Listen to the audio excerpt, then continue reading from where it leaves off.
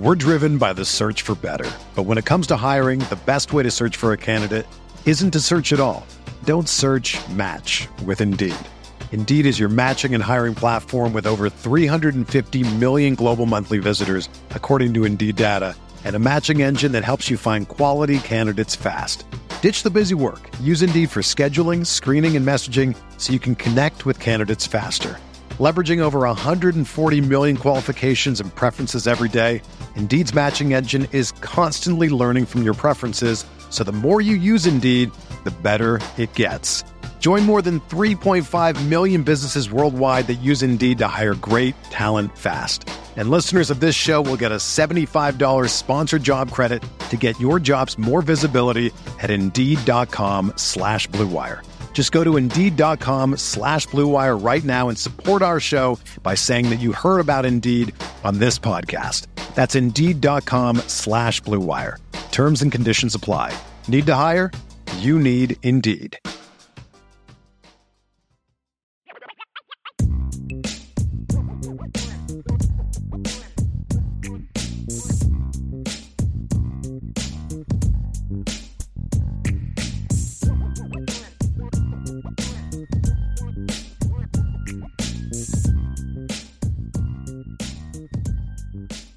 IB Nation, what's going on? Welcome back to the Irish Breakdown Podcast. I'm Ryan Roberts, Director of Recruiting here at Irish Breakdown, joined by the founder, the publisher, Mr. Brian Driscoll, coming to you all live on a Tuesday. And I know we're all super excited. We're ready to really get into the midst of the spring because it's going to be a very important spring for Notre Dame football. There's no doubt about it. And we're going to focus heavily on spring practice and what we're expecting out of the defense, kind of looking forward to the spring because we're only 8 days away from Notre Dame spring ball officially kicking off on the 22nd of this month.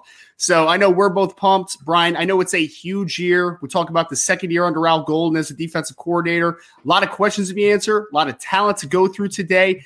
But in general, man, this is going to be an extremely important defensive spring for the Notre Dame Fighting Irish. No, it really is, Ryan. And when you look at this football team, there's this perception that the defense sucked last year.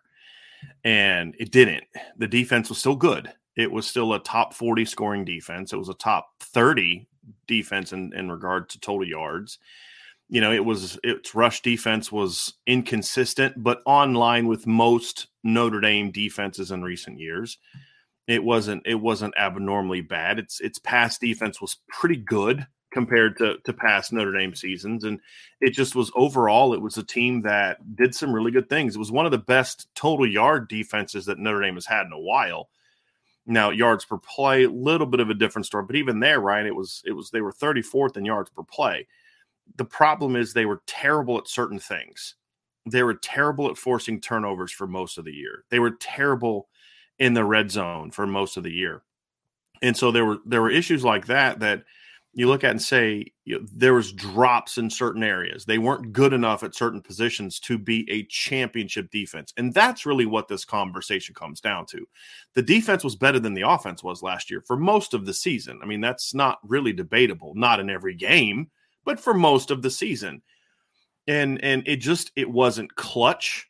It wasn't a defense that could make plays when it really needed to. And that's something that I felt like Marcus Freeman and Clark Lee and Mike Elko's defenses did, is even when they were having bad games, for the most part, they could get stops when they needed to get stops.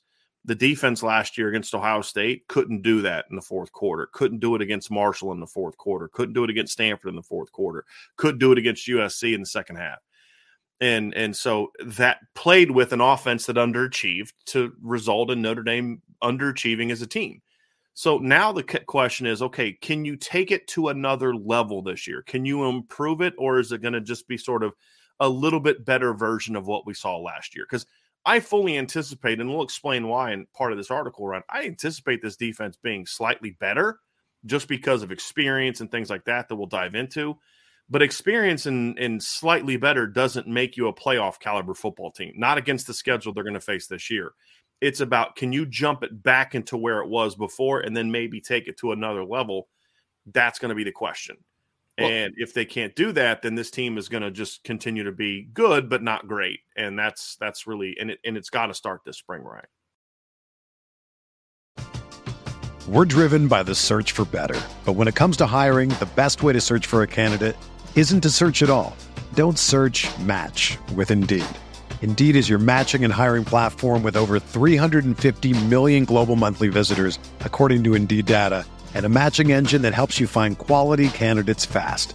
Ditch the busy work. Use Indeed for scheduling, screening, and messaging so you can connect with candidates faster. Leveraging over 140 million qualifications and preferences every day, Indeed's matching engine is constantly learning from your preferences, so the more you use Indeed, the better it gets. Join more than 3.5 million businesses worldwide that use Indeed to hire great talent fast. And listeners of this show will get a $75 sponsored job credit to get your jobs more visibility at Indeed.com/Blue Wire. Just go to Indeed.com/Blue Wire right now and support our show by saying that you heard about Indeed on this podcast. That's Indeed.com/Blue Wire. Terms and conditions apply. Need to hire? You need Indeed. Hey, it's Kaylee Cuoco for Priceline. Ready to go to your happy place for a happy price? Well, why didn't you say so? Just download the Priceline app right now and save up to 60% on hotels. So whether it's Cousin Kevin's Kazoo Concert in Kansas City, go Kevin, or Becky's Bachelorette Bash in Bermuda, you never have to miss a trip ever again. So download the Priceline app today. Your savings are waiting. Go to your happy place for a happy price. Go to your happy price, Priceline. Well, I think one key thing that you hit on, and I agree 100% on it, is usually even the elite defenses in college football and even kind of working up to the NFL level, they're usually elite in a couple different spots, but they're at least solid in everything, right? They're solid here, they're solid there, they're good there, they're elite here, they're elite there.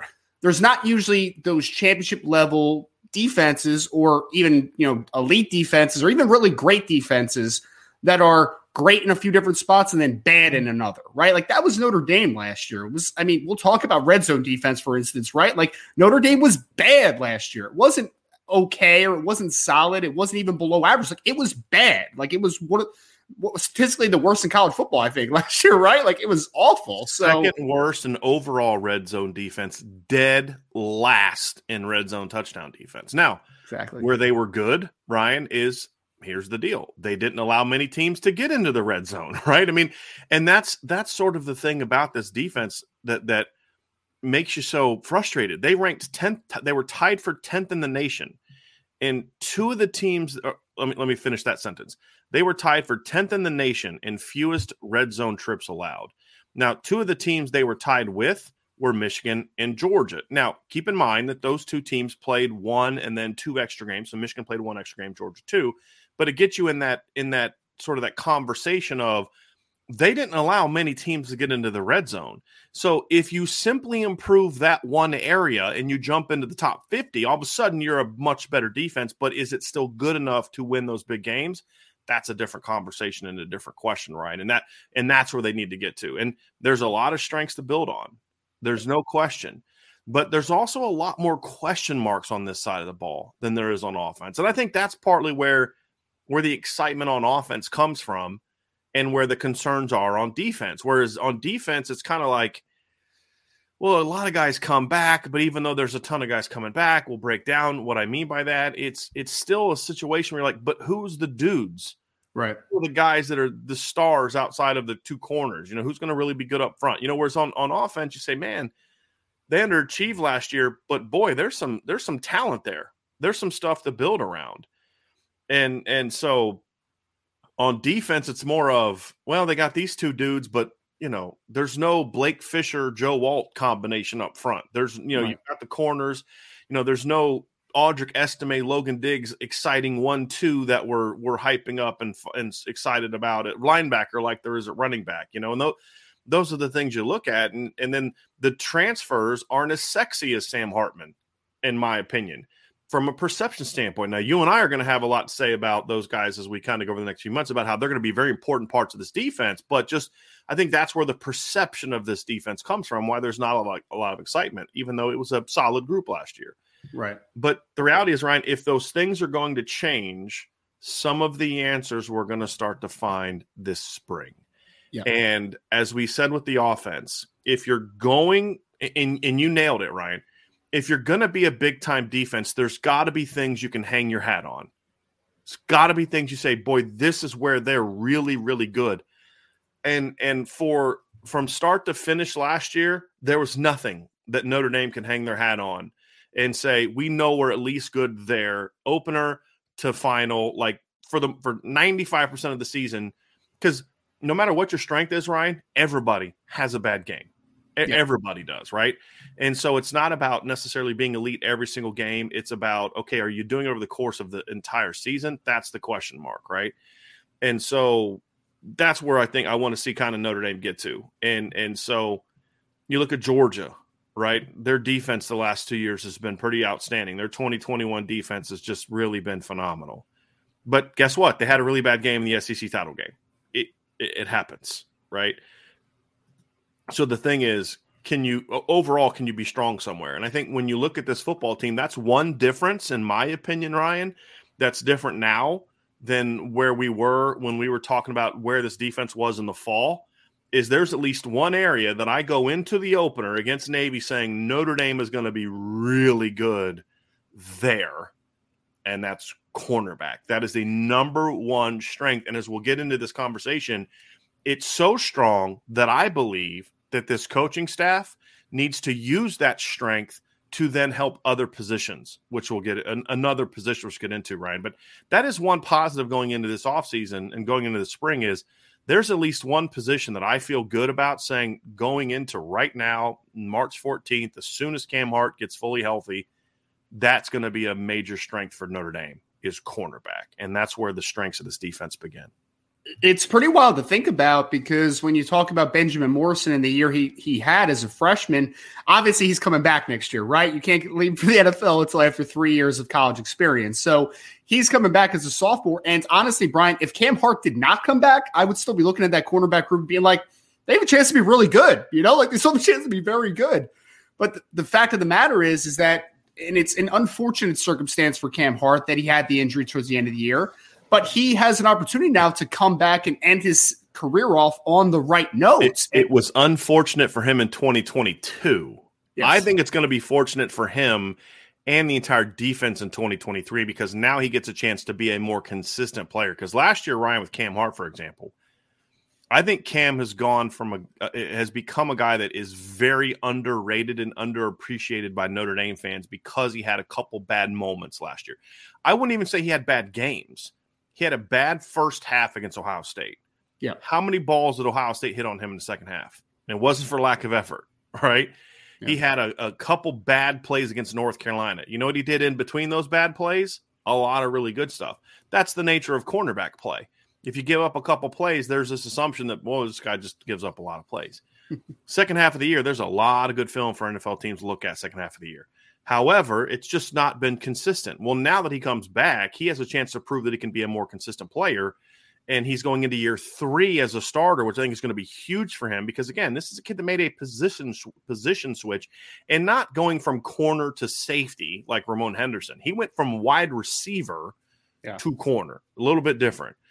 And so, to me, I think that's huge. But now there's this guy across from him that kind of elevated his game. And when I talked to a source when we found out before it was announced that Cam Hart was going to come back, the source I spoke with said the fact that Benjamin Morrison played so well was motivation for Cam to come back because he wants to get thrown at more. He doesn't like that he gets – that's the kind of an attitude you want, Ryan. Like, come at me. Bring it. And so if he can build on what he was the last 6 games, I mean, I've said that, like, Zay Flowers, big-time NFL prospect, right? People talk about Marvin Harrison is arguably the best receiver in college football next year. And I don't even think it's that arguable, to be completely honest with you, in my opinion. I don't know if there's anyone I would put in his league next year, in my view. You talk about some of the Jordan Adams. Well, actually, that doesn't matter because Cam Hart didn't play against him. But you kind of go through the schedule and you look at the different guys, the BYU receivers, right? Josh Downs from North Carolina, the receivers in North Carolina had. Outside of a couple plays, those guys didn't make a lot of plays on Notre Dame. Zay Flowers did almost nothing against Notre Dame. And again, it wasn't for lack of effort. They tried to get him the ball. The kid that, we Notre Dame fans saw Emmett Morehead struggle and stink, but what they a lot of them didn't see, Ryan, that we saw was a week before against a really good NC State defense. He passed for over 300 yards and led BC to a road win against that BC. I think he's going to be a good football player, man. Evan Moorhead had a couple nice performances, man. I think he's going to be. But Notre Dame fans saw him get overwhelmed. Well, that had a lot to do with the fact that at that time, Cam Hart and Benjamin Morrison had really hit their stride together, and they took Zay Flowers out of the game. He had that one long play where he beat. Who did he beat on that? It wasn't. It was near the sideline, right down the sideline. Tariq Bracy. Could have been. He might have beat Tariq on that play. Yeah, and then they tried to go at him again the next play, and Benjamin Morrison picks it off, right? And they tried to throw those perimeter screens, and Zay catches it and makes people miss. And what did Cam Hart do all game? Sorry, bro. Not happening against me. So we've seen it against some of the best, and that's what has me excited. And then you talk about it. Jaden Mickey's got a lot of potential. I'm looking forward to seeing what he can do next year. I hear great things about Chance Tucker from people inside the program. They're like, in other years, Chance Tucker's playing a ton for us. It's just we're loaded there. You know, obviously Clarence Lewis comes back this spring, and then you look at Christian Gray. I wrote this in an article today. 2-3 years ago, you're wondering if Christian Gray is going to start. He's got to pass up at least 3 guys just to become the number 3 corner. I mean, if Christian Gray got dropped in before the 2020 season for Notre Dame, he's starting no brainer, right? I mean, on the other side of Nick McLeod, like he's starting from day one. Like there's no doubt, to your point, right? And I think that you get, Brian, now you're to this point now where this is an admiralty for Notre Dame, in my opinion, to have 2 long outside corners that can play man all game if you want them to. Like Notre Dame's had good corner duos. I mean, we talk a lot about, the Troy Pride, Julian Love duo. That was a really good duo. But it wasn't a duo though that could play straight man to man every snap if they wanted to. Only Troy Pride could do that. Right? Yeah. And you could do that with those 2 cats. And it's gotten to such an embarrassment of riches. You mentioned, Christian Gray just trying to hit, get into the lineup. Chance Tucker got into the lineup. You might have a situation where you are so loaded at corner that you could say, Clarence, like, go to the safety now, man. Like, we need you to help the team out there, right? Yeah. So, I mean, it is such an advantage defensively. Think of it from a defensive coach's perspective. If I have 2 outside corners that can play man-to-man all game, I can do so many different things up front. I can give so many different looks, a lot of movement. I can throw in some pressure packages. I can take a little bit of chances defensively with that type of group outside because for the most part, they're going to give up a play here and there, but for the most part, man-to-man outside, you're going to be in good shape, man. You're going to be in really good shape. Yeah. I think that's good, and they're going to need it when you look at the schedule this year. They're playing a lot of good passing teams again this year, so it's a great place to start. I didn't even mention Ryan Barnes. That's another guy. Micah Bell shows up in the fall. So you're talking about Notre Dame being long and out. I mean, your shortest guy as far as height and length is Jaden Mickey. Your second shortest guy is Benjamin Morrison, like length and height. At 6 foot, yes, at 6 foot with long arms. Chance Tucker's like about 6 foot with very long arms. I could be wrong, but I would argue he's a little longer than Benjamin Morrison. I could be wrong, but it's close. Brian Barnes certainly is. Yeah. Cam Hart certainly is. Christian Gray certainly is. So that's what kind of gets you fired up a little bit about this, Ryan, is there's just a lot to build around. And so when you can go into a spring and say, hey, we have a chance at this position to be as good as anybody in the country, that's a good place to start. Yeah. Point number 2, strength number 2. This can be perceived in a lot of different ways. And I'm sure when you read the article, you were like, well, this is going to be interesting how the chat's going to respond to this. But I do think coaching continuity, if they would have made a change at defensive coordinator, for example, and they'd have brought in somebody proven, I'd have been like, great. But that didn't happen. They're bringing Al Golden back. They're bringing Al Washington back. They're bringing Chris O'Leary back. And obviously Mike Mickens comes back. To me, there's a lot of coaching continuity coming back. Now, there was a graduate assistant change at linebacker, and that's, okay, that's fine. But I'm sorry, there's no excuse not to have good coaching at linebacker. The point is, there are some positives to the coaching continuity, and I think that's a strength for this team. In that, if Al Golden doesn't change a thing, Ryan, and he needs to change things, definitely needs to change things. But if for some reason he's one of the typical stubborn, know-it-all coach that just keeps doing what he's doing, and I'm not saying that him specifically insult him. I'm lumping him into the category of the typical hard-headed, stubborn coach. So I'm not saying he's that way, but I'm saying if he's that way and he doesn't change a thing, this defense should still be better simply because they now know what he expects of them. They now know how he coaches. They now know how he game plans. They now know what the expectations are. They now know the defense better. So unless he just goes out and puts a whole brand new defense in, that continuity is going to matter. The defensive linemen now know, okay, this is what Coach Washington wants from me. This is how, and I think because a lot of the veterans are gone, you're not going to hear as much of that. Well, this is what Elston did. I don't care. I got great respect for Mike Elston, but he's not Notre Dame anymore. So I don't care what he did. It's about buying into what this coach is doing. I expect there to be more buy-in from the guys this year. They have to be. So I do think in that regard, that's a potential strength that you could say should help this defense get better is the players know the coaches better. The coaches know the players better. I think that should be helpful. I mean, because I think you have to remove your frustration for a second, right? If you're just a Notre Dame fan for a split second, because yes, you want things to improve. You want things to be a little bit different. You want things to function differently. And we'll talk about that during the show later on in the show.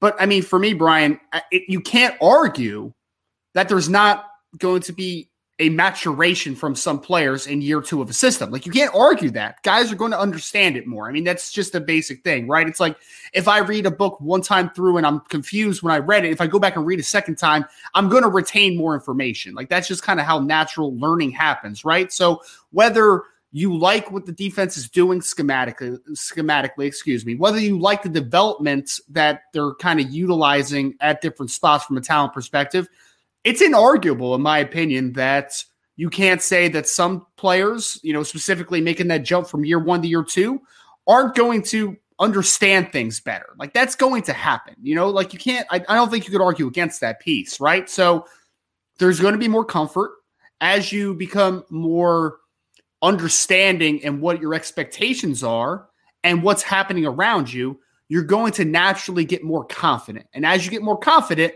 what do players do? They play faster. They move faster. They process quicker. Those things come to fruition. So, yes, I think that the defense is going to be better in 2023 than 2022 because you did retain a lot of the same players. Right. And you are now in a second year of understanding what the expectations are. So if it didn't really sink in year 1, there's a better opportunity for a lot of the players that it does sink in year 2. So there's going to be a natural maturation, in my opinion. Now, will it be enough for this team to make a big jump on defense? That remains to be seen. We'll get to it. Key number 3, and this is an interesting one, Ryan. It's experience. And I think there's a misguided notion that there's a lot of inexperience on defense for Notre Dame this year. And I completely disagree with that. Here's where I'm coming from. 6 of their top 10, their top 4, this is according to Pro Football Focus, the top 4 players in snaps from last year all come back. And 6 of their top 10 come back from last season. Wow. Notre Dame returns a total of 13 players that played at least 200 snaps last season, and 3 more, the 3 includes Gabriel Rubio, that played at least 180 snaps in their careers, right? So, and then you add Thomas Harper, who has over 1,000 career snaps, over 900 career snaps, and then Javonte Jean-Baptiste, who has over 1,000 career snaps. And you're talking about a team that has 10 players coming back, 10 players return with at least 800 career snaps. And you have 4 more with at least 400 career snaps. That's a lot of experience. Now, we get into questions of, okay, who's the experienced dynamic guy? Who's the experienced pass rusher as far as the guy that's proven? There's a lot of questions about proven production. That's fair. We'll get into that in the concerns area. But there's no doubt, in my opinion, that there is a lot of experience coming back. There's a lot of talent coming back. And so I think that's something to build on along with that coaching continuity. And the reason that matters, Ryan, is because if you have coaches coming back that were here last year, but a bunch of new players, then the continuity isn't as great. When you talk about that continuity and you're talking about bringing back 13 guys that played at least 200 snaps in this defense, that's why that coaching continuity and experience kind of go hand in hand and why I had them back to back. Well, and I think that an experience level returning for a team, that brings a baseline, right? Like that brings a floor. Like there's an expectation because you literally have seen it on film. Now people will question, and you hit on it a little bit, is that, okay, we know what the floor is, right? It will most likely be at least as good as last year because, guys usually don't get worse. They usually kind of stay the same or they kind of level off. Usually that's kind of how trajectories work. So I think there's a baseline and there's a floor to how good this defense will be. But the question is for me is to your point, what's the ceiling though, right? Just because you're bringing back proven production doesn't mean you're bringing back dudes of proven production, right? Doesn't mean that you're bringing back playmakers. Doesn't mean that you're bringing back high-level producers.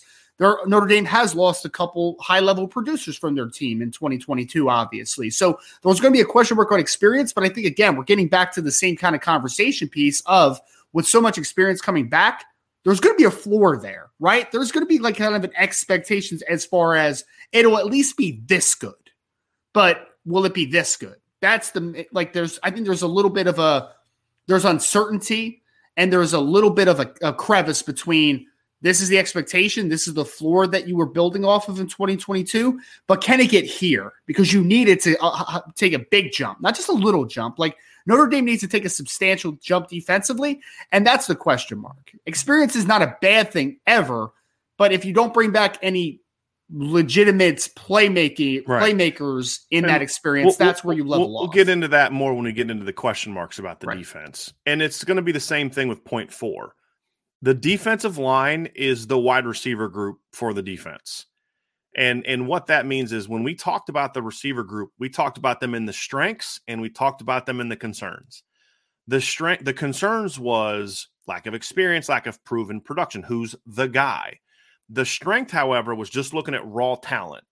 And to me, I think there's the area where there's the biggest misconception amongst Notre Dame fans about this returning team is the talent of the defensive line.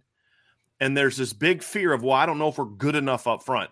If Notre Dame is not good enough up front next year, it won't be because of a lack of talent. It'll be because the talent wasn't developed properly. This is one of the deepest and to me, most talented football teams Notre Dame is going to have up front in a long time. Now, is there a proven guy like a Khalid Kareem, a Isaiah Foskey, a Jason Adamiola? No, there's not that proven guy. No question. Not going to argue that. And that's why it's still a concern. But just looking at talent, like just raw athletic talent, perfect example is the Viper position. You lose Isaiah Foskey. He'll probably be a day 1, day 2 draft pick, right? Notre Dame's all-time leader in sacks. Yep. You got to replace him. That's one of the things I'm least concerned about this season when I look at this Notre Dame football team. And it's not just about, oh, well, Jordan Patelho's there. If it was just Jordan Patel, I'd say, yeah, but Jordan Patel hasn't proven anything over a period of time. He's had flashes here and there where it's looked really good. And you say, if he can be that guy consistently, he could be a double-digit sack guy next year. No doubt.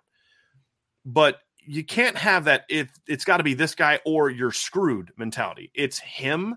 It's Josh Burnham, who I wrote in the article and would argue, Ryan, is pound for pound the best athlete that Notre Dame has on defense. I was told he had a 37-inch vertical jump when Notre Dame did their testing.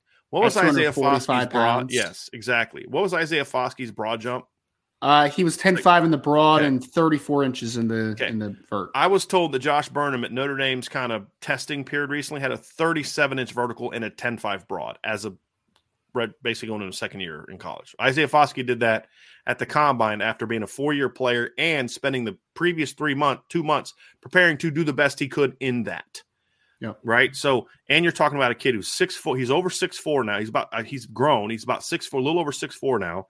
I've been told he's up to 245 pounds. He's got exceptional wingspan, just like Foskey. And he's probably not even going to start for you this year, at least as of right now. You've got Junior Tuihalamaka. You've got Aiden Gobira. Again, I'm not worried about that position, right? Big end, how good will it be? I don't know. But between Javonte Jean-Baptiste, between Nana Osafa-Mensah, between Alexander Ahrensberger, and then the incoming freshman, again, if you can't get good play from your big end position, that's a coaching problem, not a player problem, in my opinion.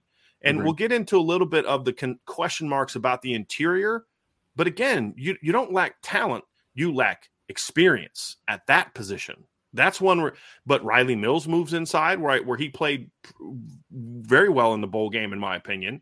You've got Howard Cross coming back, who's a very experienced player. You've got Gabriel Rubio, who got a ton of snaps last year. Aiden Keanaaina comes back from an injury last year. Jason Onye's now a junior.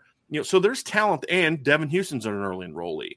So again, you look at it, Ryan, and say, I don't know if this group's going to be good or not, which we'll get into, but there's talent there. There's a lot of teams in college football that would love to have Notre Dame's problem at defensive tackle. And for those listening via podcast, I just did air quotes around problem because, again, it is a question mark, just like every team has question marks, but it's not like you're hoping that this mediocre talent here can pan out. You're hoping if a really talented, raw kid like Tyson Ford can pan out.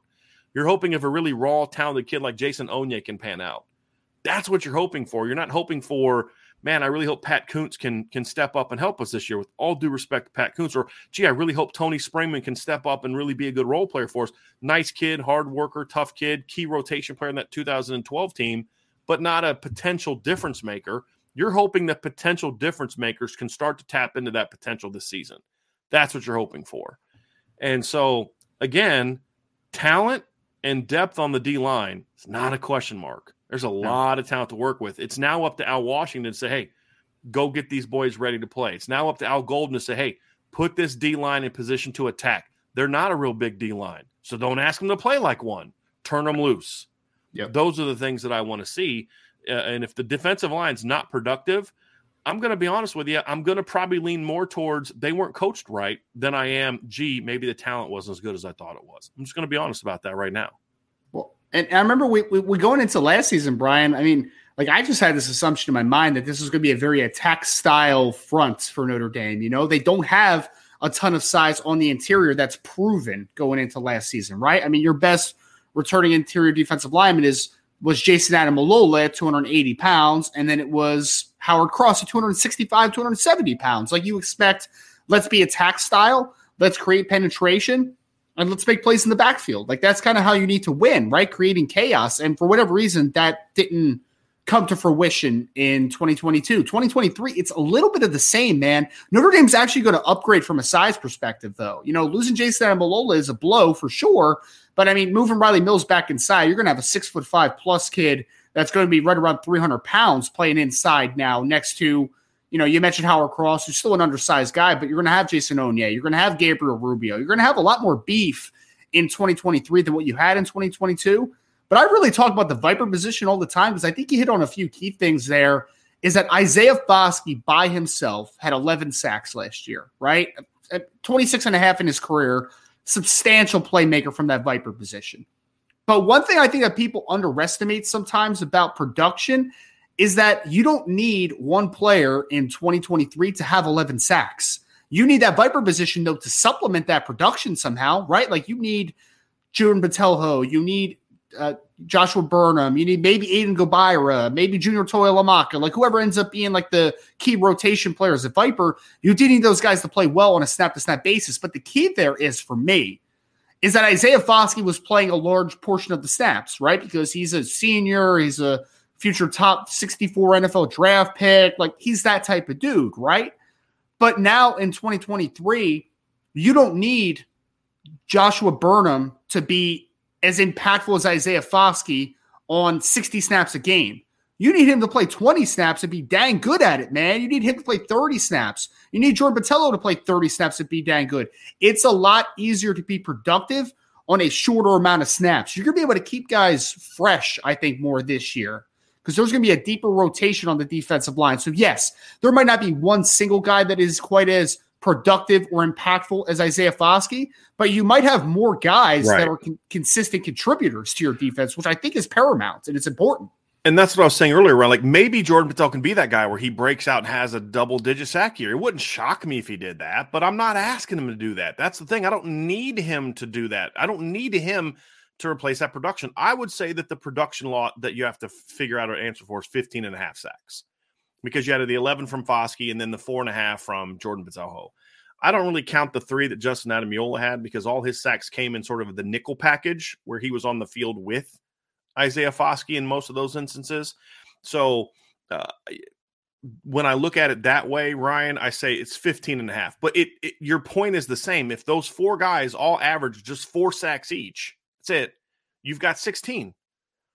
And then it's about and see, here's the other thing too, Ryan, to your point is Isaiah Foskey last year struggled against Stanford and Ohio State probably as much as any game he struggled in.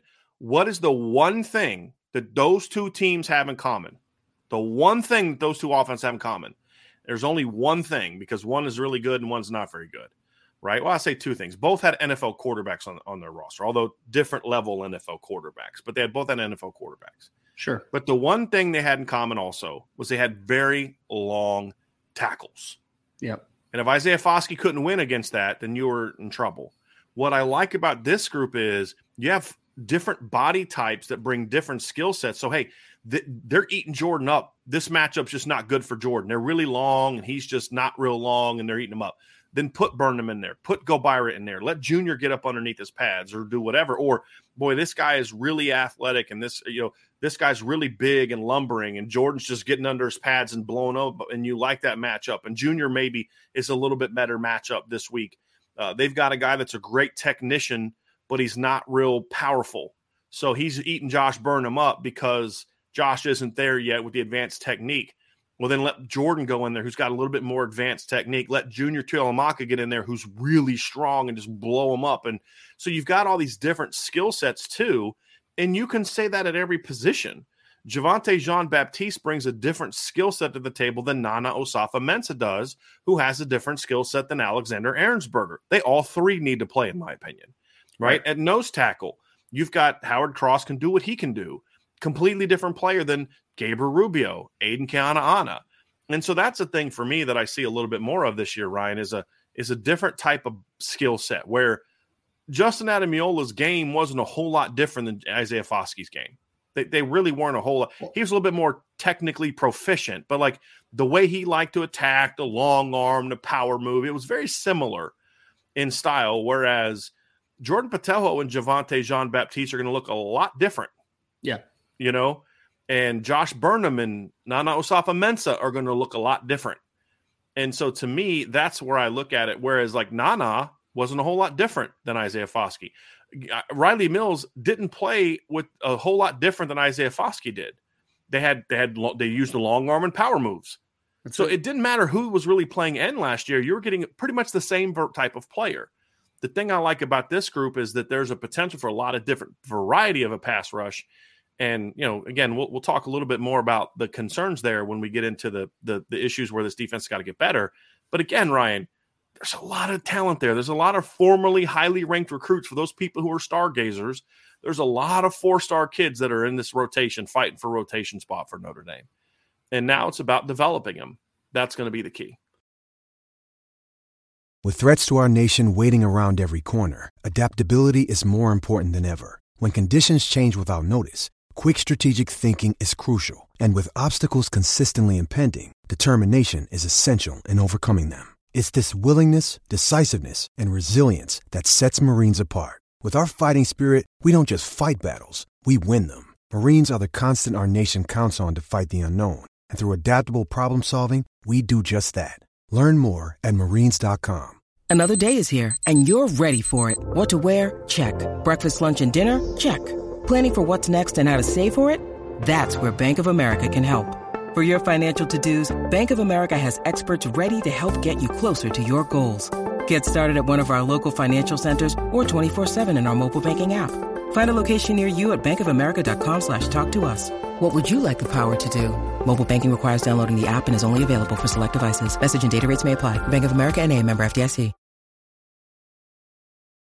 Again, another great point there, just kind of work off of it again, is that if I'm an offensive lineman and going against a defensive lineman, if the guy's throwing the same move at me all day, I don't have to think, right? You don't have to think. You don't have to prepare. You don't have to second guess yourself. Well, you don't have to prepare, but you don't have to second guess yourself in the midst of a vertical set, in the midst of a 45, because I know, all due respect to Isaiah Foskey, I know what Isaiah Foskey is going to do as a pass rush plan. I know what he's going to do. Like you said, he's going to stick his foot in the ground. He's going to barrel down your chest. He's going to hit the long arm. That's what Isaiah Foskey is going to do. Jordan Botelho is not going to work that way. Right. He's going to have different things in his arsenal because he's a different type of rusher. Can I interrupt you real quick, Ryan? Because I want to add to your point. That's also what Riley Mills did. Yes. It's also what Justin Adamiola did. It's also what Nana does as a pass rusher. So that was my point. Right now, continue with what you're saying. Yeah, and as if Paris Johnson Jr. and DeJuan Jones aren't talented enough of players, right? If they only have to prepare for one thing, I mean, and especially, I mean, the DeJuan Jones thing, especially because it's a person that Isaiah Foskey gets linked to a lot because he didn't have a good game against DeJuan Jones. He didn't have a good Senior Bowl performance against DeJuan Jones on day one because DeJuan Jones is 375 pounds, man. Why am I just barreling down his chest? It's not going to work, Isaiah. It's not going to work, man. All due respect again. But now you're going into a matchup where whoever the best offensive tackles are on the board, like, man, there's going to be guys that can burrow down your chest and use power and convert speed to power. But then there's going to be Joshua Burnham, who's probably going to attack the outside shoulder a lot more, right? He's going to use his speed and athleticism. Jordan Botelho is going to be like an Energizer bunny of a rusher where you just have no idea what the heck he's going to do at times. You're going to have Javonte Jean-Baptiste that has a little bit of everything, like he's not a perfect outside track guy, but he has a little bit of nuance in that regard. You just have so many different kind of skill sets marrying together, even inside, man. I mean, there's going to be one play, Brian, where you're going against a center is going to be going against Howard Cross at 265 pounds. And the next play, you're going to go against 300-pound Gabriel Rubio. It's just like that is a tough matchup to be able to counteract that type of movement inside. It's not like I'm just throwing 300-pounder after 300-pounder. They're the same type of player. Having to deal with the 270-pound gap slipper and then having to deal with Gabriel Rubio, who's more of a traditional nose tackle in your system, that's difficult, man. And I always talk about this every single week, and I just want to keep harping on this, man. If I'm a head coach, if I'm an offense coordinator, or if I'm a defensive coordinator for a team, I'm trying to make the opposition uncomfortable. Make them uncomfortable. How do I make them uncomfortable? I have to make them think, man. Make them think. Make them get out of their comfort zone. If you do, then that's how you really take advantage of what teams are throwing at you, man. That's how you dictate the pace of a football game. You dictate the momentum of a football game. Make them think. Make them second-guess their preparation. Make them confused. You do those types of things, Notre Dame has a chance to be very good. But, I mean, at the end of the day, it's going to come down to if we think that they'll be put in position to do so. But I think Notre Dame has the makeup to be that impactful up front if they use their talent correctly. So let's go to point number 5, Ryan, and this is going to be kind of building on to that. Notre Dame the last 2 years added a lot of young athletes to the defensive depth chart, a lot. And my whole thing is I'm so over the youth excuse, so over it. Georgia had, 3 freshmen, true freshmen starting last year in the playoffs, right, if I remember correctly? 2 or 3 others playing a lot of football. Several redshirt freshmen playing last year. Their most impactful defensive lineman in the national championship game was Bear Alexander, who was a true freshman. The most productive one, anyway. Their best safety last year was a true freshman. Yes. Malachi Starks. I'm so over the whole, they're young. They need to develop. This is college football. This is the open transfer portal. If you're not coaching in a way that allows younger players to get on the field early, then you're just not coaching right. You have not adapted to what this is. And when I look at this depth chart and I see a linebacking core that has guys like Nolan Ziegler, Jalen Sneed, Jaden Alsbury, Drake Bowen, if you can't get a good linebacker rotation this year, that's a coaching problem 1,000%. You look at the defensive line, and again, we just talked a lot about it, need to rehash it a ton. There's a lot of Tyson Ford is a guy that if Al Golden can't work with that kid or Al Washington can't work with that kid, perhaps that's an Al Washington problem. Okay. Tyson's got to learn to do. Okay. But it's your job to teach him how to do those things and to push him and do those type of things. Right. This is a kid that a year ago, we were all super fired up about Marcus Washington coming in and beating Oklahoma and teams like that for him. And he was a top 100 kid. Aiden Gobira, top 100 kid. You're bringing in a very raw freshman class, but a very toolsy freshman class. You can't get one of those guys ready to play. That's a coaching problem. Between Sneed, Ziegler, Bowen, and Osbury, I'd even throw Preston Zinter into this conversation. If you can't get those guys ready to play, that's a you problem. I'm sorry. I'm so sick of the excuses. Well, it's this, it's that. I'm sorry. No, that's a you. Mike Mickens was able to take a freshman who didn't play a freaking snap in the spring because he was still in high school and turned him into an All-American. Okay? I'm tired of this. I'm tired of the whole, they're too young. They need time to cook, right? No, this isn't 1995. You've got to have a system in place that gets these young players to play. And when you look at the athleticism and the length that Notre Dame has in their freshman and sophomore classes, there's no excuse not to be good. Now, am I saying the entire front seven needs to be freshmen and sophomores? No, that's stupid. I'm not saying that. There's plenty of veterans. But what I'm saying is you don't have to put up with Marist making the mistakes he made this year. And if you do, that's a you problem, not a Marist problem. Marist is who he is. So it's your job to find a niche where Marist can use his skills to thrive. That's your job as a coach. It's your job as a coach to say, Jalen Sneed's really good here, here, here, and here, not good here and here. So let me find a role where I can put him here to thrive. One of the best things that Clark Lee ever said to me, when I was at the previous place, we had this football preview, and we worked on it, and we would sit down with the coordinators and do one-on-one interviews. And I was only supposed to have 30 minutes. But I sat down with Clark Lee. It was late in the day. The SID came in to say 30 minutes is up, and Coach Lee was like, hey, just give us a couple. And then he left. So we sat down there for like 2 hours talking ball. And one of the things that Clark Lee said, and this is one of the things I always respected about Clark Lee, he said, I'm sitting in the meeting with the coaches, and they're telling me what, like, this kid can't do that. And he said, hold on a second. He said, everybody stop. He goes, I don't want to hear another word about what these kids can't do. Tell me what they can do, and we'll build around that. And I feel like with Al Golden being an NFL guy, he spends way too much time focusing on what kids can't do and not nearly enough time on what they can do. So if Jalen Sneed can only do 3 things at a high level, then you put him on the field and let him do those 3 things at a high level.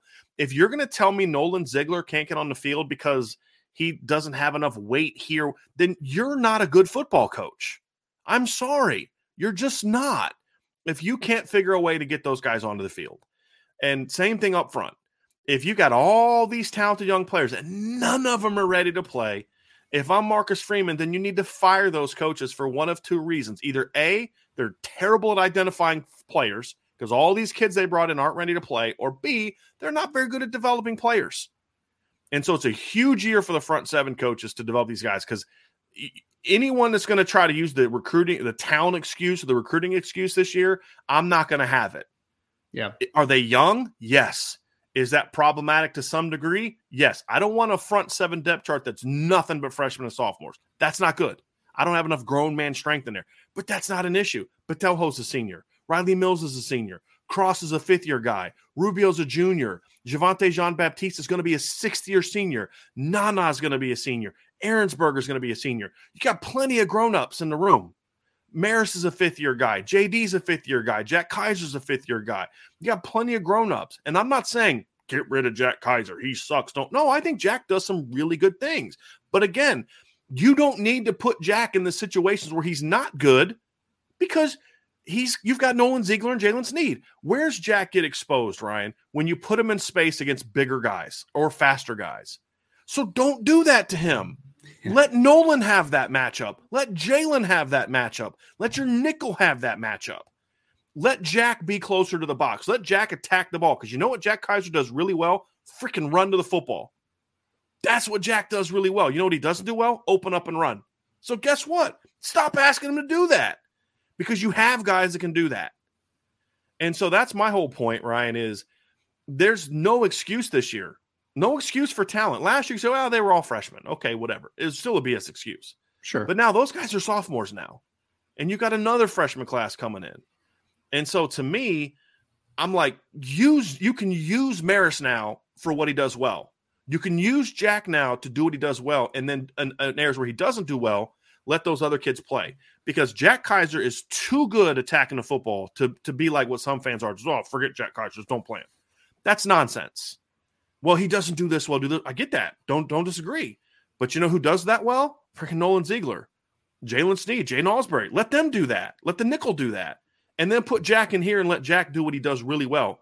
And that's where I hope that Al Golden adopts sort of that Clark Lee mentality of, I'm tired of hearing what these kids can't do. Come to me what they can do. And I'm going to build a defense around what they can do. That's what good coaches have to do in college.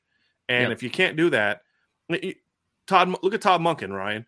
Go break down Todd Monken's offense at Oklahoma State and then break down his offense at Georgia, and you're going to see two completely different offenses. But a lot of the same principles, accuracy, getting into space, precision, all those type of things, being able to run the football. His Oklahoma State offenses were pretty balanced. I think he had Joseph Randall back then, if I remember correctly, right? But they had Brandon Weed at quarterback, so they did things a certain way. It's very prolific. Comes to Georgia, different type of football player, different type of roster. But he still built a really good offense around it. It looked very different. That's what good coaches do. And so, to me, that's my thing is with the young talent Notre Dame has on the roster, I'm not hearing any excuses this year from anybody about why the defense isn't really, really good. I'm sorry. I'm just not. Because if you can't get it from this group, then you're the problem. They're not. I'm sorry. Brian, do you remember there was a play against North Carolina last year? It was a touchdown for Josh Downs where he ran a whip route into the end zone, right? For people that don't know what a whip route is, it's where you run, you kind of fake like you're just kind of running a hook, and then you'll either break inside or out, right? Like I think Wes Welker used to really love doing that route, Danny Amendola, like those guys, right? So he ran a whip route against Jack Kaiser. And I remember everyone was like, Jack Kaiser stinks. He can't cover. And I'm like, but guys, why is he covering Josh Downs one-on-one in that situation? That's my frustration. In a man situation. That's bad coaching. That's my frustration. And I fight back against the Notre Dame doesn't have speed stuff a lot, Brian. But who makes that an argument is the Notre Dame coaching staff that doesn't put the speed on the field. That's who does it. It's not. Right. It's just really frustrating, man. Right. I could talk all day about that one, though, because it's just like, yes, you make it look like you don't have speed because you don't play your most talented players all the time. You don't do it. So then the very stereotypical insult in positions where their talent thrives. Exactly. I mean, you can't watch Jack Kaiser against Clemson and watch Jack Kaiser against Navy and watch Jack Kaiser in some of these other games where he's playing more near the box, make a ton of plays and tell me that kid shouldn't be playing more. Right. Well, that kid should be on the bench is what I meant to say.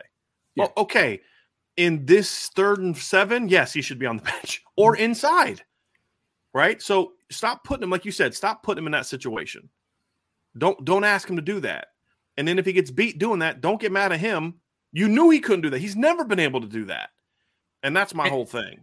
And yeah, he might not be a great athlete playing the rover position, but you know where he would be a much better athlete at, Brian? Playing will linebacker, playing inside as an inside linebacker. Like that's where his athleticism will now become a strength for a guy like a Jack Kaiser, for instance. Yeah. I mean, you talk about a Ramon Henderson. Like Ramon Henderson's athletic, but moving over to safety, he turns into a great athlete for a safety. Right. He was a good athlete at corner. Now he's a great athlete at safety. Good because he couldn't flip his hips really well. Exactly. Well, now he doesn't have to really flip his hips. And when he does, he's doing it from 15, 20 yards off the line of scrimmage. Yeah. Well, you talk about safety. I mean, look at I talked. This point was about young athletes, but you look at safety. This is going to be the most athletic safety tandem that Notre Dame has had in a very long time. In Xavier Watson, and Ramon Henderson, very long time. Okay, you got to get those guys ready to go. You got to get them ready to play.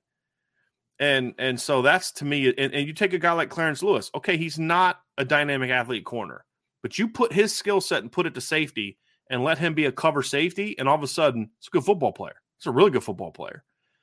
And so that's my whole point, Ryan, is I'm tired of the whole, well, we're not athletic enough. We don't do this. Well, then play this other guy more. And I thought that's a good thing that I thought Mike Mickens and Chris O'Leary did is by the end of the year, you got Benjamin Morrison playing a ton. You've got Xavier Watts playing a ton, who was still really new to safety. And once all of a sudden Xavier Watts starts playing more, and all of a sudden you don't look as slow at safety now. When you look at the bowl game, you're like, this is the fastest I've seen Notre Dame safeties move in a long time when Ramon and Xavier are on the field together. Yeah. And, that's where it is. So I want to see that, Ryan. I want to see those young guys be used more. You've got the depth and you got to be careful. You can't get too nichey to where when those guys are on the field, you know what's coming. Right.